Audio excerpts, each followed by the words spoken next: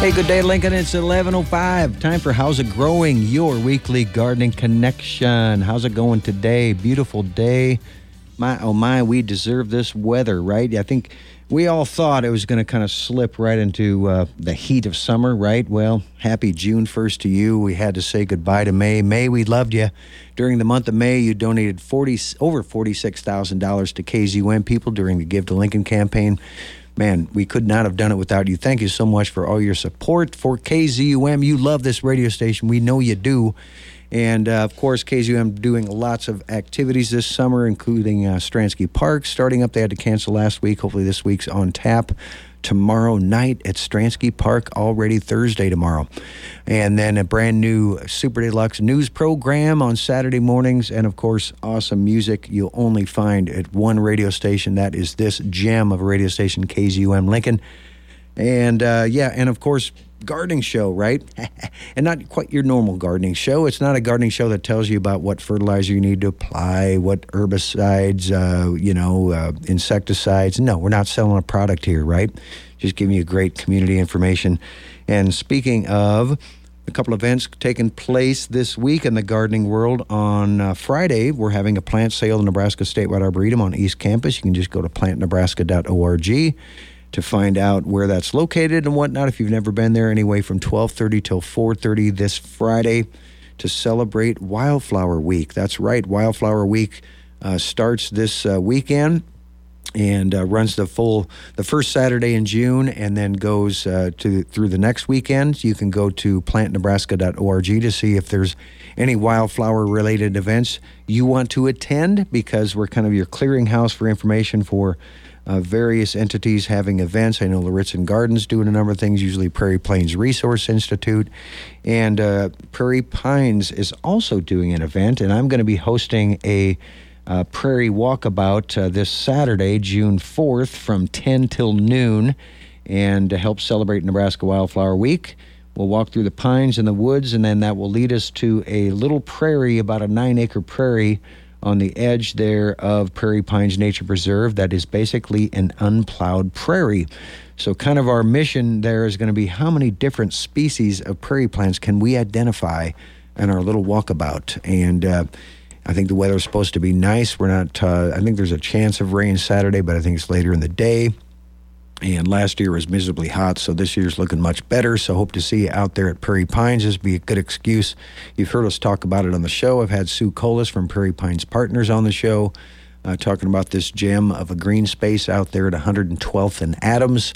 A great opportunity for you to check it out and come and learn a little bit more about prairie plants and why they're so important to ecological diversity, and just basically a museum of plants. And that is this Saturday, June 4th from 10 till noon.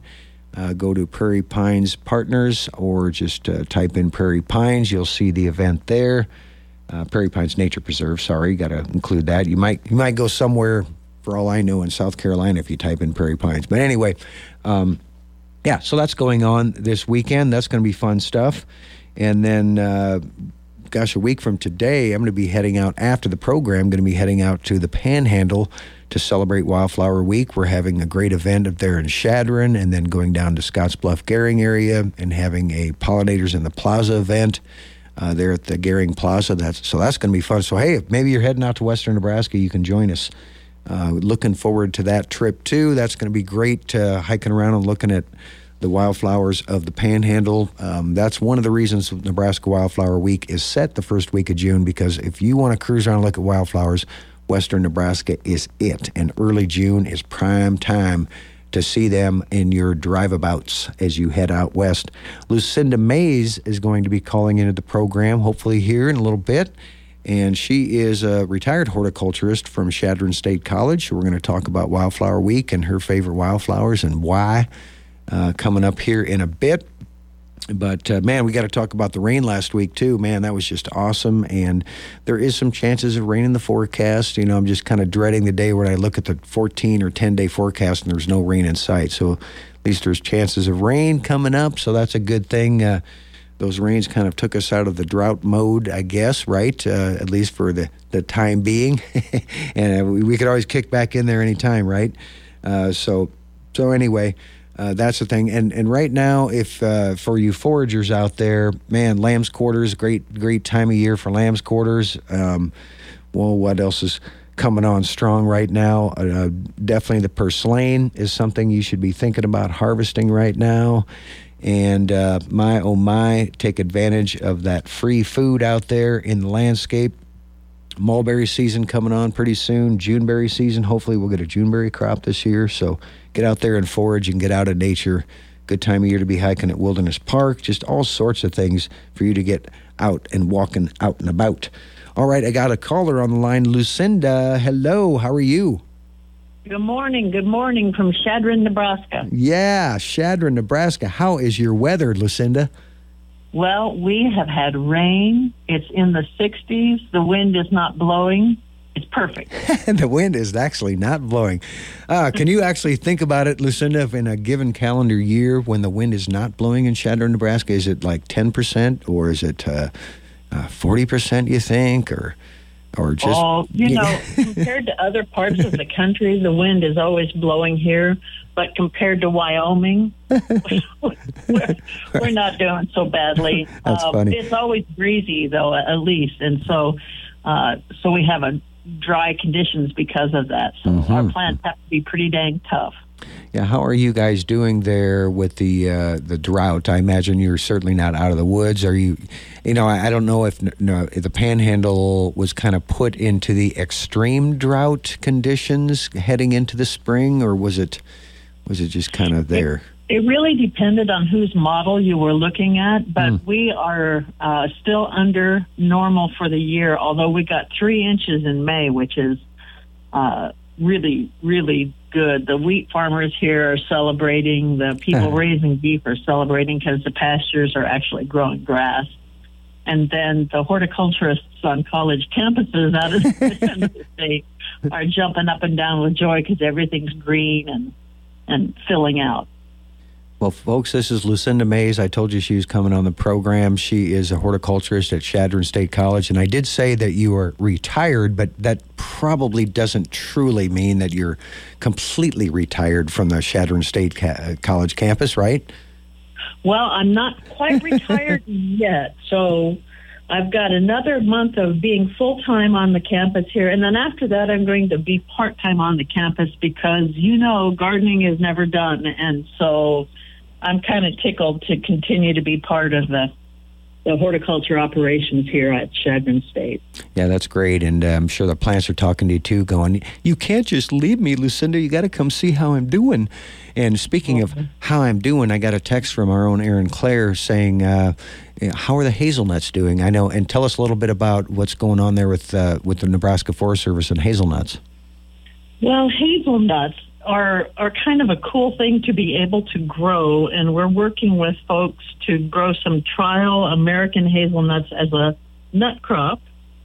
We also have hazelnuts planted in the landscape, not even expecting a crop, but getting some of those too. So I just planted them because they're one of my all-time favorite shrubs. They're absolutely gorgeous. They have the best fall color, and the little pouches that the nuts form in are so cute on the branches. I love it. And it's just a low-care shrub. It's a beautiful, soft, medium green all summer long. And then this last year, we harvested quite a few. Really? Well, it's quite a few. A handful? Half a gallon off 5 plants. Wow, really? Well, that's pretty good. Are you saying these are the hazelnuts that you're trialing for, Erin, in the Nebraska Forest Service? Those you already got a crop off, or these were already existing? These have been in the ones that made nuts are probably, they've been in the ground about 12 years, and every year they make a few, but this year they made a whole half gallon. I see. The ones that we're trialing for the Forest Service are not anywhere near old enough to even make a single nut yet. Right. And those, correct me if I'm wrong, are hybrids, right? That you're trialing the American hazelnut with the European hazel? Is that correct? Yep. Yeah, cool. Yeah, it's a cross between American and Avalena, I think. Okay. Very Is that good. right? Yeah, I think so. So you probably have one called Grand Traverse and The Beast. I know those are two names that we've talked about on the program. Cool. But they're doing well, right? They're doing well, but we in order to keep them doing well, we have to cage ours because the mule deer absolutely love to browse. I bet they do. It's like, you brought me an ice cream cone. Thank you so much. Yeah, and folks, you think you got problems in the city with squirrels and rabbits? They got mule deer on campus, right? And of course, we don't have mule deer here in southeastern Nebraska, the white-tailed deer, but you'll see the muleys out there in the Panhandle. Well, Lucinda, I appreciate your time today, and one thing I wanted us to talk about while I have you on the program, we don't have to take a break till around 11:30, so we got time to chat here. Okay.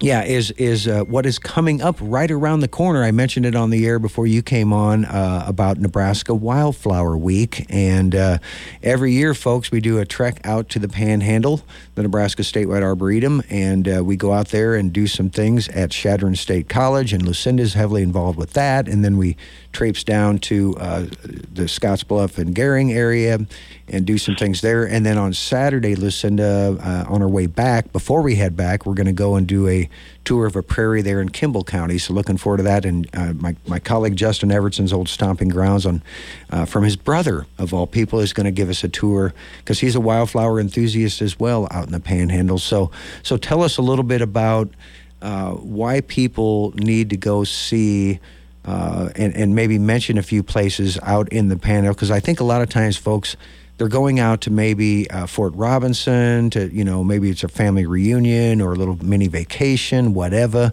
or they're heading up to the Black Hills and they don't even think to stop, which they should. Can you tell people some great places they need to visit if they find themselves in the Chadron area? Oh, absolutely. I grew up in Buffalo County in the Kearney area, and even as a native Nebraskan, I didn't really have a notion as to what all was out in this part of the state until we moved here about 25 years ago. It's absolutely unlike the rest of the state. There's lots of buttes. We are part of the Pine Ridge, so we have naturally occurring pine forests. We also have planted areas, but the naturally occurring forests along the ridge are just as pretty as any mountain trip you'd like to make. Whenever I have folks come to visit us in this part of the country, I try to take them to that part of the federal land called Toadstool Park. Because it's quite an interesting and, I don't even know how to describe it. It's kind of desolate looking, but when you get out there, all of these exposed fossils and little tiny ephemeral wildflowers that show up whenever there's a rain and then go hiding away whenever it's dry again. So it's an absolute must if you come out to northwest Nebraska. The college campus itself has a new labyrinth that's been built in the bottom of the old city cistern from the late 19th century. So the students in the art department created a wandering path through the floor of the old cistern. So that's pretty interesting. There's not all that many labyrinths in the state, and I think this is the only one on any of the state colleges. So, and we're going to be looking at that when we come out, aren't we? In next week, for the love of Pete. I got to already say that next week. Yeah, that's cool. Yep. And so check out the campus too. Yeah, and we're going to be hiking at Toadstool, as Lucinda said. And Lucinda, I can tell us a little story. I remember being out in Toadstool for the first time. We were vacationing. We did a 3 days in Nebraska in the Panhandle before we headed up to South Dakota, right? And one of our stops was at Toadstool because got to see it. And I think it was a high of 105 that day. And puppy dogs. And it was like in August. So I thought, man, there's like no life here. Like you said, it seems desolate until you get out of your vehicle. And there's a nice hiking trail you can take. And I don't think a lot of people realize that. They might get out of their vehicle, kind of wander around a little bit on the bluffs and say, okay, let's get back in and go. You got to immerse yourself. And I think that trail's not very well known. It's not very well marked, or am I wrong there? Well, it kind of depends on how distracted you are by the other things that you're doing, I guess. but there's plenty of markers there, and there's interpretive signs, and there's mile markers along the way, so that you can go from this post to that post. But it is very strenuous. It is not a walk to take if you don't have good shoes and a bottle of water with you. So you're right. Folks need to kind of keep that in mind. And everybody out here tells you, if you see it start to rain and you're out at Toadstool, you beat feet out of there, because the soil that's out there is called gumbo. And when it gets wet, it's greasy. And when it's greasy, you get up to your hubcaps and you wait for it to dry. Oh, boy. That brings back memories. Yeah, because the last time we were there, we could. Thunderstorm was heading our way. We got out of there just in time, I remember. And so we heeded your warning.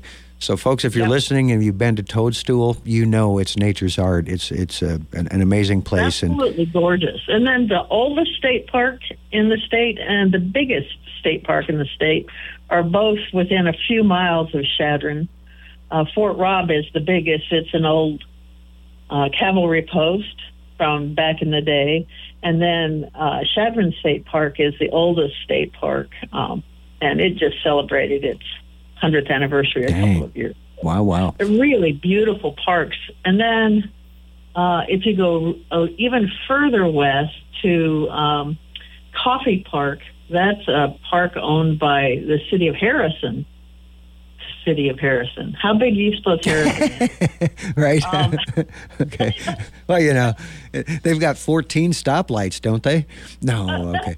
They do have a sign outside that says Harrison, next 4 exits, because there's 4 streets. Yes, that's pretty good.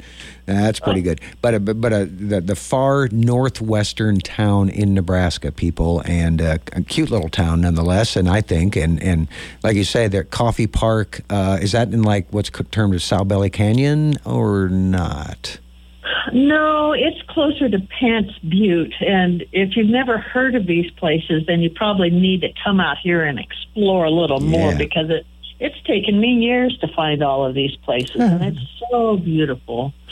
Gilbert Baker Wildlife Management Area is out here with spring-fed ponds. I'm trying to remember what kind of fish the guys were catching out of that. That's just north of Agate. What's the word I'm looking for? Agate fossil beds, or? Thank you, Agate fossil beds. So this is really fossil country. Our geoscience program up here on the CSC campus is known for locating and learning about all of the fossil beds that are out here, and the Hudson Meng fossil bed. So if you're a fossil person, there's an old bone bed where I forget now how many prehistoric bison skeletons are found in this spot. They used to think it was a kill site. Now there's some discussion that it was a bunch of bison standing in a pond when the lightning struck. Oh, wow. Son of a gun. So, we're still arguing 10,000 years later. Right? It's like, how did it happen? Well, we really don't know. But bottom line is, it's like you said, it's a building that sits over this bone bed, right? Basically, it's a bed of bones, and so you can kind of go there and go, wow, this is kind of wild to see. And honestly, I have not seen it yet, because I'm always traipsing around in other places looking at wildflowers. So there's lots to see out there, and lots to do, and lots of great hiking trails. And Lucinda had mentioned Fort Robinson. I know one of my favorite trails is just north of Fort Robb. I think it's called Mexican Canyon Trail or something like that, right? I'm not sure which trail that is. Like I said, there's a lot out here. I haven't found them all in 25 years. Well, that was a cool trail, really cool trail. Yeah. And then out at Fort Robb, they have the Summer Theater. I got to put in a plug for Summer Theater. The Post Playhouse has shows. I think they go from Labor Day or Memorial Day to Labor Day. And we haven't had them for a couple of years during the pandemic, but they're up and running again this summer. So great. If you want to get out of Mother Nature for a while and go inside in the air conditioning and watch a show, those kinds of things are available for folks to do here too.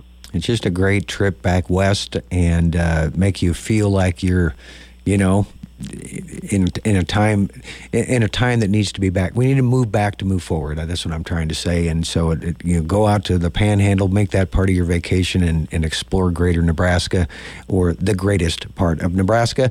And I appreciate you commenting on that, Lucinda. So during Wildflower Week and beyond, one thing, you living there for 25 years. Are people actually gardening with the wildflowers that you tend to see out west, or is those wildflowers so uniquely just attached to the ecosystem they haven't really gotten into gardeners' hands because growers aren't growing them because they're difficult to grow, right? Well, there's a lot of challenge to growing wildflowers because they're not in the little 4-packs that you can buy, because they don't look like much when they're in the little 4-packs. No smiling faces. Yep, exactly right. So what I'm finding is people are gardening more and more with the native wildflowers here, and they're doing it like gardeners always have done it. They're sharing seeds and sharing pieces of plants.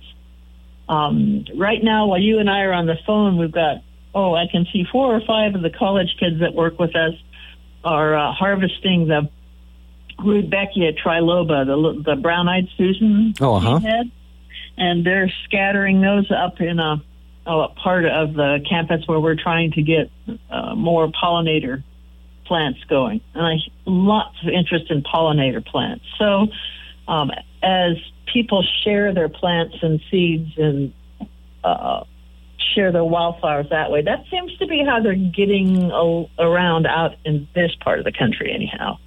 And I imagine the campus, you're demonstrating more wildflowers on campus too. And what I was kind of getting at is there's some plants that grow there out in the Panhandle that I don't think you and I are ever going to see in the trade. And I think that's one of the beauty of preservation, right? We have to preserve these areas because man's not going to be able to duplicate some little bunnery plant that's growing out of a rocky outcropping.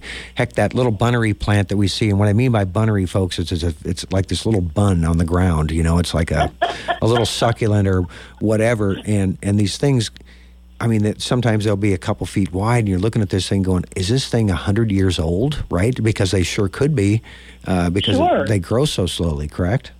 And especially at places like Toadstool or up on the bluffs, you'll see this tiny little phlox that starts blooming in, April and May, the little bright white phlox. The name is escaping me. And it'll make a big mat or a little tiny mat, but you don't see those in the trade. I think they must be hard to grow because they have a long, skinny taproot. Yep. Yeah, that's been my experience. I hate to say it, but if you want to get into the business of losing money, you would probably try to propagate these things because you're going to lose half of them just in the container because they want out of their container into the ground. So it's a challenge to try to get these into gardeners' hands, but there is still a good mix of wildflowers that do grow in the Panhandle and elsewhere in Nebraska that we can consider garden worthy.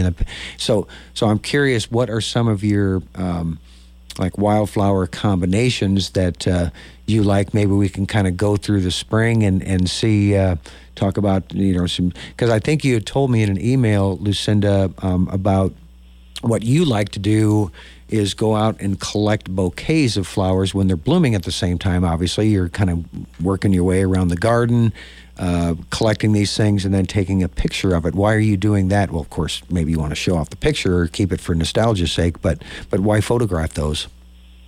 Well, photographing things that are blooming at the same time means I have proof that they bloom at the same time, and doing plant combinations can be it can be a little bit tricky because I might have, for example, a red bud tree blooming in a particular color, and then I might see a tulip that blooms in a particular color, and they'll be just 3 weeks off from each other, so they're not blooming together, and therefore they're not a plant combination. So if I'm picking bouquets and taking pictures of the bouquets, or sometimes just taking pictures of things blooming on the same day in the landscape. Right. Then that tells me beyond the shadow of a doubt, on that given year, these plants were at peak bloom at the same time. And then those are the plants that I try to combine rather than have them polka dotted throughout the landscape, I try to have 2, 3, or more plants nestled up next to each other that are in full bloom at the same time, making that combination that just bumps the beauty of the landscape up just a bit. It's like pow. So that's how I like to do it. And the photographing is either any given day or bouquets that I have wandered around and picked. Sometimes you have to do that and then you have to get permission from people to pick their right. if they're growing something that you're not. So here's an example of one of the earliest spring blooming woody plants that we have is Cornus moss, the cornelian cherry. Uh-huh. And it blooms on bare wood, taxicab yellow blossoms. At the very same time, jet fire daffodils and Crandall's clove currants are in bloom. Okay. So I have planted together in a little cozy spot next to a brick wall on the east side of a building where they get a little protection from the wind, a Cornus moss, a cornelian cherry, and then down below it and behind it, several Crandall's clove currants, and then in the front of it, a foreground of jet fire daffodils. And every year, this kind of retina burning taxicab yellow plant combination. I love it. Blooms at a time when people are really hungry for color because it's been winter for 5 months. Right. Yeah, that cornelian cherry dogwood, that's good to hear that it is it rock solid hardy for you out in the Panhandle? Absolutely. Cool. And I did not expect that. But I had seen them in Chicago in enough kind of not very good places for things to grow. Like up on the south side of a building, on the north side of the building, on the west side of the building, next to asphalt, in the older parts of the town. Uh-huh. And I'd seen them there, so I figured I'd try them here, and they do really well. And every single year they bloom. That is too cool. Yeah, and I can tell you folks, I was mentioning earlier, Lucinda, about Prairie Pines Nature Preserve. I'm giving a wildflower hike out there on Saturday to celebrate Nebraska Wildflower Week.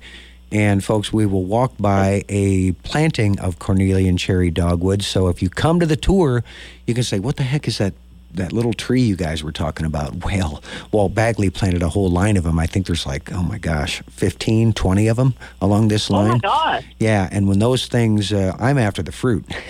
So I get permission to collect the fruit, and it makes a fantastic wine, I can tell you. Little puckery, little sour, but and good jelly, too. But the only dogwood I can think of that's edible, if I remember right. I don't think there's another dogwood we can eat, nor do you want to, but this one for some reason is.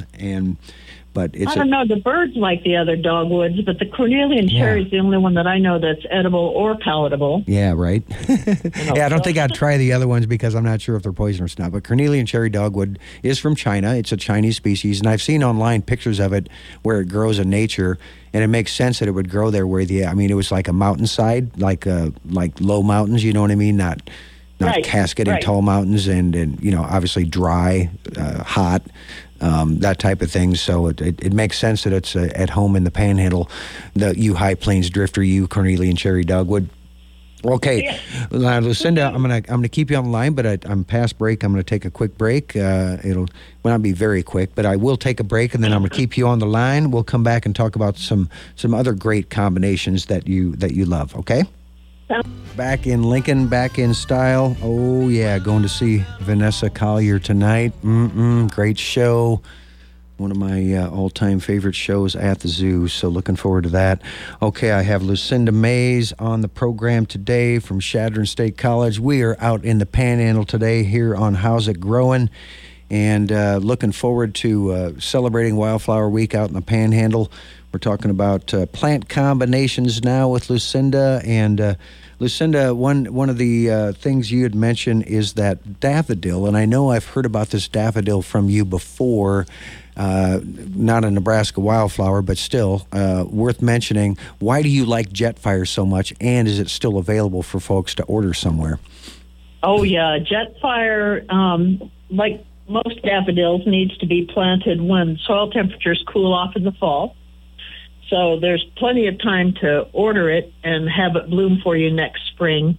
It's widely available by reputable suppliers. I don't suppose you'd find it at a big box or anything like that, but if you order from a reputable bulb supplier, you're going to be able to get Jetfire. I like it because it naturalizes so beautifully. It spreads out. It's not a thug. It doesn't take over. But every year there's a few more blooms and a few more blooms. It's a cyclameneous daffodil, so it has that drooping form to it. Okay. The other thing I like is its stems aren't too long. And so since it's an early daff, it's likely to get snowed on. So it's not going to do that big face plant in the snow that it can't recover from. Right. Because it's a little short stem, so it tends not to be smashed flat by snows. It comes back year after year after year. Tough and dependable. Tough and lots of substance to it. It's even with the winds that we get, it doesn't get tattered. It's got a lot of it's almost meaty in the petals. It's got so much substance to it. I just can't say enough good things about it. I like a lot of the other miniature, as they're sometimes called, daffodils, but that one is just, I don't know, top notch. So Sweet. Jetfire, if I could only plant one little tiny daffodil, it would be Jetfire. And I know what you're saying with those little mini daffies. They tend to bloom earlier than the big, like King Edward, I think is a name out there that's long been one of those other ones you're talking about that face plant in the snow and high winds. Yep. And, everybody likes them because their flowers are so huge. Why not go for a smaller flower, but more of them? And I think that's what happens to like the King Edwards or the bigger varieties too, is they kind of fizzle out after a number of years, meaning they may have bloomed well for you in year 2, but by year 7 and 8, they're not offering a whole lot, right? Is that kind of what you see? Okay. Yep. So you're saying Jetfire says, well, I'll naturalize. I'll keep making more little pups, and those little pups will bloom, and then it'll have babies, and it'll bloom, and pretty soon you're going to have lots of free plants. So Jetfire's it's really one of those ultra reliable ones, and it was that way in Georgia as well as here in northwest Nebraska. Isn't that something? So in both locations, although they bloomed at slightly different times on the calendar, in both locations, they just bloomed their little heads off. Oh, yeah, I finally Googled a picture of it while you were chatting, and that is a cute little bird. And what would you say, only about a foot high? Not quite? Probably not quite. Okay. Now, if we have a very mild winter, it might... No, I don't think it'd ever get a foot high. Okay. Maybe 10 inches, maybe. Cool. Maybe. Yeah. All right. A good little... We got to put it on the old wish list. And then, so that's one spring combination that kind of heats up the season because they're all yellows and various. So you're playing with textures as well as different shades of yellow variations. Is there any other spring bloomer that you can tell our listeners they shouldn't live without? Let's think of a native plant or two. Of course, the clove currant folks that Lucinda talked, the crandall is definitely native to Nebraska. And crandall, I can tell you, was a selection, because I looked it up way back when, made in Kansas, like in 1883. I don't know why that's in my brain, but... it's a good one. The fruit is nice, but why I really like it is for the fragrance of the blossoms. Yes. Oh, my gosh, it'll knock your socks off. It's sweet, and it's spicy, and it'll surprise you because it's blooming when the air is cool, and so a lot of perfumey plants aren't very perfumey when the temperatures are low. But this thing will make a little cloud of perfume around it, even on a cold day. So it's a great plant for the landscape. It's tough as nails. It takes all kinds of pruning, so if it gets bigger than you want it, you can just prune it down. And it forces beautifully. So I can cut branches of that plant in bud, stick it in a vase of water, bring it in the house, and have that fragrance inside. Sweet. And, sometimes in Nebraska with our, more rainfall, high humidity, I've had the plant, in a stressful year, whatever, hot year, it'll kind of defoliate on you in August. But out in the Panhandle, I don't think that happens so much. And the reason I bring that up is because in a good year, man, the fall color on that thing is outstanding. Oh, I know. It's coral, isn't it? It's coral and orange and yellow and all the different wonderful colors. And, what you described that happens in August, that kind of August meltdown, I think of it as. Right. Is something completely different that I'd never experienced gardening anywhere else when we got out here.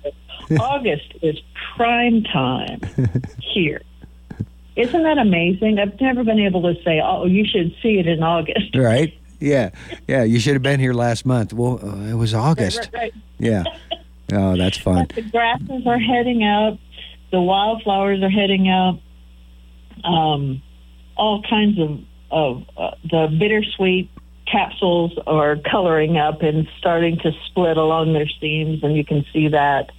And then earlier in the summer, too, even before August, there's plant combinations that you can rely on. Always. I pulled up a file here. I'm sitting at my desk. Yeah. And it's the first week of school, so that would have been probably like August 15th, a couple of years ago. And what I'm looking at is the cones on the Baccarat spruce are the same color as the capsules on the bittersweet. So those pods are the same. And the brown-eyed Susan, Rudbeckia triloba, which you can't find in the nurseries, is blooming its head off. Yes. What else is in bloom? Just all kinds of things going on. Yeah, that brown-eyed Susan kind of gets a bad rap from some people. Well, it seeds all over the yard. But I'm like, yeah, but that's free plants. And it kind of will seed in areas and create plant combination you wouldn't have thought of. It's because, well, I wouldn't have planted anything there. Well, the brown-eyed Susan says, I'll take it. I'll take that space. And you can tell her a lot of shade, full sun. Cute little plant for vases, I think. It's a great cut. And I like to even collect it and hang it upside down and dry it. And use it in dried arrangements and prairie wreath arrangements. It's a cute little addition with those little brown seed heads. And and there's a new one out in the trade that has more reds in the flowers that Bluebird Nursery carries, and the name Prairie Glow, I think it is. I don't know that one. Yeah, I came across this thing. Several years ago. On East Campus, back behind what's called Varner Hall here. And I'm like, oh, who are you? Because I didn't recognize it. I'm like a small little Rudbeckia flower and didn't even think of trilobum. And then I find out later, oh, yes, it was. So look up Prairie Glow, folks, and try to find that baby. I'm sure you can probably order it online somewhere, but because it's a newer cultivar. I'll be checking that out. Yeah, check it out. I think it'll be worth. Because I'm curious, will it seed around like it's parent, and hopefully it will, because then you're probably going to get some cool variations in that orange, that orangish red tint that's in those petals. All right, So Lucinda, tell us about a few wildflowers as we celebrate Nebraska Wildflower Week, that either spring, summer, or fall blooming wildflowers that are finding their way into people's gardens, and for good reason. So do you have some favorites out there? Oh, absolutely. The purple poppy mallow, cool. Caloroi. Purple poppy mallow is a reliable July bloomer, and it comes in kind of a creamy white, but the main color that I see out here is a burn your eyeballs out magenta color. Yes. And bumblebees just love it. And so anytime we can get plants that is attractive to the pollinators and is also attractive to people because of its color, then that plant is doing double duty. Boom. And it blooms at exactly the same time as what they call around here the toothache plant, which is an Echinacea angustifolia, narrow leaf, purple coneflower. Oh, uh-huh. And the root, even the seeds a little bit, if you chew on them, kind of numb your lip or your tongue a little bit. And those two in combination are absolutely beautiful. And curly cup gumweed. Oh, wow. Huh. blooms at the same time. So you've got the lavender of the purple coneflower and the magenta of the purple poppy mallow, and then the gold, almost goldenrod gold of the curly cup gumweed blooming at the same time. Too cool. And that, first of all, curly cup gumweed has probably one of the coolest names of all the plants out there. And I think some folks, we don't see it as much here in the East, but you do see it. And I think it's regarded by some people as a weed. And but I think it's garden worthy, don't you, Lucinda? It's absolutely garden worthy, and I have never had, at least out in this part of the state, and I have never had it misbehave in a garden setting. It's not going to be as aggressive a grower as we might think of the Rudbeckia triloba, the brown-eyed Susan that we were talking about, seeding here, there, and everywhere. Curly cup gumweed will seed here and there, but it's not going to outcompete a more vigorous grower. So, and that, I like it. That plant's kind of wild because you're looking at it and it's like going, it almost the flower buds in the open, it looks wet, and then you touch it and it's like, it's sticky, real sticky and resinous. And I'm pretty sure it wasn't a European introduction, right? It is a true Nebraska native, I believe. And it's a true native. It was. Yeah. It's one of the plants real closely associated with the pharmacopoeia of plants used by the Lakota in this area. Yeah, that's what I thought. It had powerful. It's powerful medicine, and I'd have to read up on it to see what it's used for. But same thing, like you'd mentioned, the narrow leaf coneflower, also referred to as Black Samson. That one is more difficult for us to grow here in the East, I must admit. It kind of got the three strikes you're out with me. Love the plant. I had it growing in a garden. It's shorter than your typical, echinacea that everybody knows, the purple coneflower, the garden one, the purpurea. But this one is a true Western native, and it gets down into rocky outcroppings in south central Kansas and whatnot. But man, in our high humidity, heavy soils, clay. Yeah, I can see how it wouldn't be real happy there. No. And it doesn't have that extra long bloom period that some of the other coneflowers have. Right. It's 2, maybe 3 weeks, and then it's done. But it's such a good medicinal plant. It has a lot of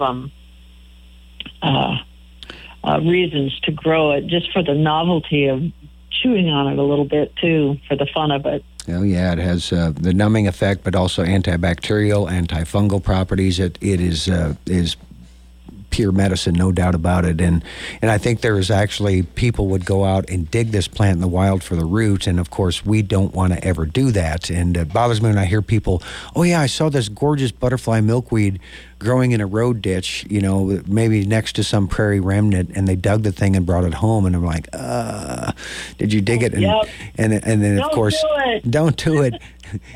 Go back and get some seed, man. But anyway. Bad. Don't do it. Yeah, don't do it. Yeah, but I'm glad you mentioned curly cup gumweed, just because for me, I think it's a woefully overlooked, underutilized plant. You can probably order seeds from somewhere. Just Google it as you're listening to us to see what it looks like. But it's, or even Google medicinal benefits of curly cup gumweed, because I guarantee it has them. I just can't remember off the top of my head, but it's an important. Well, it's a cold remedy, I think, and that's sticky sap that you were talking about, the moisture that's on the outside of the bud, smells very rosinous. It smells almost like pine. Right, no doubt. It sure does. It's just a gnarly plant, and the darn thing will grow in the crack of a sidewalk. It's that tough. So it's pretty amazing little plant. All right, Lucinda, so any other cool wildflower plant combinations we need to be made aware of that you can think of? And I don't want to leave the purple poppy mallow, because it is becoming a very popular plant with gardeners. I can tell you that when we have it at the statewide arboretum, it goes fast, and it never, you know what I mean? It never lasts very long because it's so popular. And so finally this plant, because it kind of got a bad rap for a long time, it's too much of this and too that. It sprawls too much. It gets too big. I had one guy complaining to me because it was seeding all over his acreage, and I'm like, dude, that's a good thing. You are a lucky guy. Yeah, you're a lucky guy, because that smooth brome is also seeding all over your acreage. So anything that'll compete with that. Hey, Lucinda, I have to interrupt. We have a caller on the line. Dan, is that you? Yeah, Ella. Hey, how you doing? Oh, I'm outside puttering around the yard as we speak. Awesome. Across from my friend's alley, there's a row, right, wild growing. A friend told me it was burdock, and I believe him. And there's a lot of it, and it's like it's just there growing wild. And what could I'm told I couldn't do something with that. I'll let you go with that. Thanks. All right, thanks. Great question, Dan. And yeah, burdock is one of those from across the pond that was brought over as foodstuff and medicine, and we can use it for both people. And the root is oftentimes the most useful part of the plant, but the flowering stalk, just so Dan, look up uses of burdock. Edible uses of burdock. You'll find they'll talk about the root because you want the first year plant versus the second year plant, and then the stalk you have to peel before you can eat it, and you have to catch it before it. So there's certain things you need to learn about burdock, but there's tons of great information online about using it.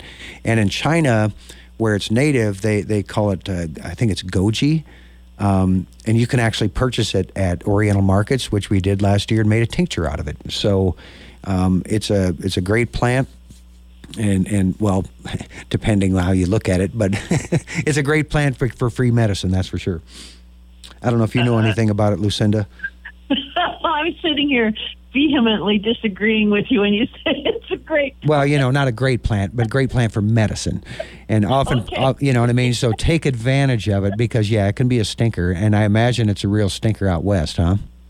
It is. It's one of those weeds that you just kind of have to keep after. And that's all right, too, because anything that puts roots in the ground is stabilizing the soil. And we have so much wind and so little water that our soils will blow around if we don't have something holding them in place. And so anything with a root like that, that's one of the merits that it has, is that it puts a lot of organic material down into the ground because it has big old root. No doubt. And just know this, Dan, is to prevent that from getting any worse, just don't let it go to seed. The seed pods look a lot like a cocklebur. And in fact, if I remember right, whoever designed Velcro used the seed pod of a of a burdock to kind of to figure out if this plant sticks to every part of clothing, what if I made this out of plastic and patented it, and now all of a sudden he stole nature's idea. Burdock had it. I think you're probably right, because those seeds have little tiny hooked hairs that'll hold on to everything. Yep. I know I read that. Of course, other plants would argue and say, no, it was me. I'm more clinging than burdock will ever be. No, but either way, yeah, Dan, it can really take over your world, so be careful. And a lot of people kind of like, is this rhubarb? Because it has such huge leaves, but no, it's right, but not completely different animal. Just put it side by side, the rhubarb, and you'll go, I see. Okay, I can tell the difference. Well, Lucinda, I'm as you know, when we chat, we could talk for hours, you and I, but we'll have time to chat when it come out to the Panhandle next week. I'm really looking forward to that. And but for now, we're basically out of time on this fastest hour in radio. I thank you for your time and encouragement and passion in some of these wildflowers and plant combinations that you chose for us. And every time I talk to you, I always put Jetfire daffodil on my wish list. And, you sold me once again. So really appreciate it. If only you can remember until September when it's time to get those bulbs in. Yeah, I say that to myself every year when I have the few daffodils I have at home coming up. And I'm like going, why don't I just plant more? What am I doing? And then I space it off, and then, time gets in the way. Oh, they're wonderful, aren't they? Well, I can't wait to see y'all. It's so great that the Nebraska Statewide Arboretum travels all around the state, because we are a big state, east to west, and it's really great to see all the different things that are happening. So glad you're coming this way. Can't wait to see you. All right, Lucinda. Well, thank you so much, and order some great weather for us, will you? I'll do my level best. Okay. All right, Lucinda, take care, and thanks for calling in today. Thank you, Bob. Bye-bye. Bye-bye. All right, that's Lucinda Mays with Chadron State College, and always appreciate time with Lucinda, one of my favorite guests on the program. Hope you enjoyed it as well. We will see you folks next week right here on How's It Growing. Until then, you have a great week, and get out there and get gardening right here, right now. Have a great week. Bye.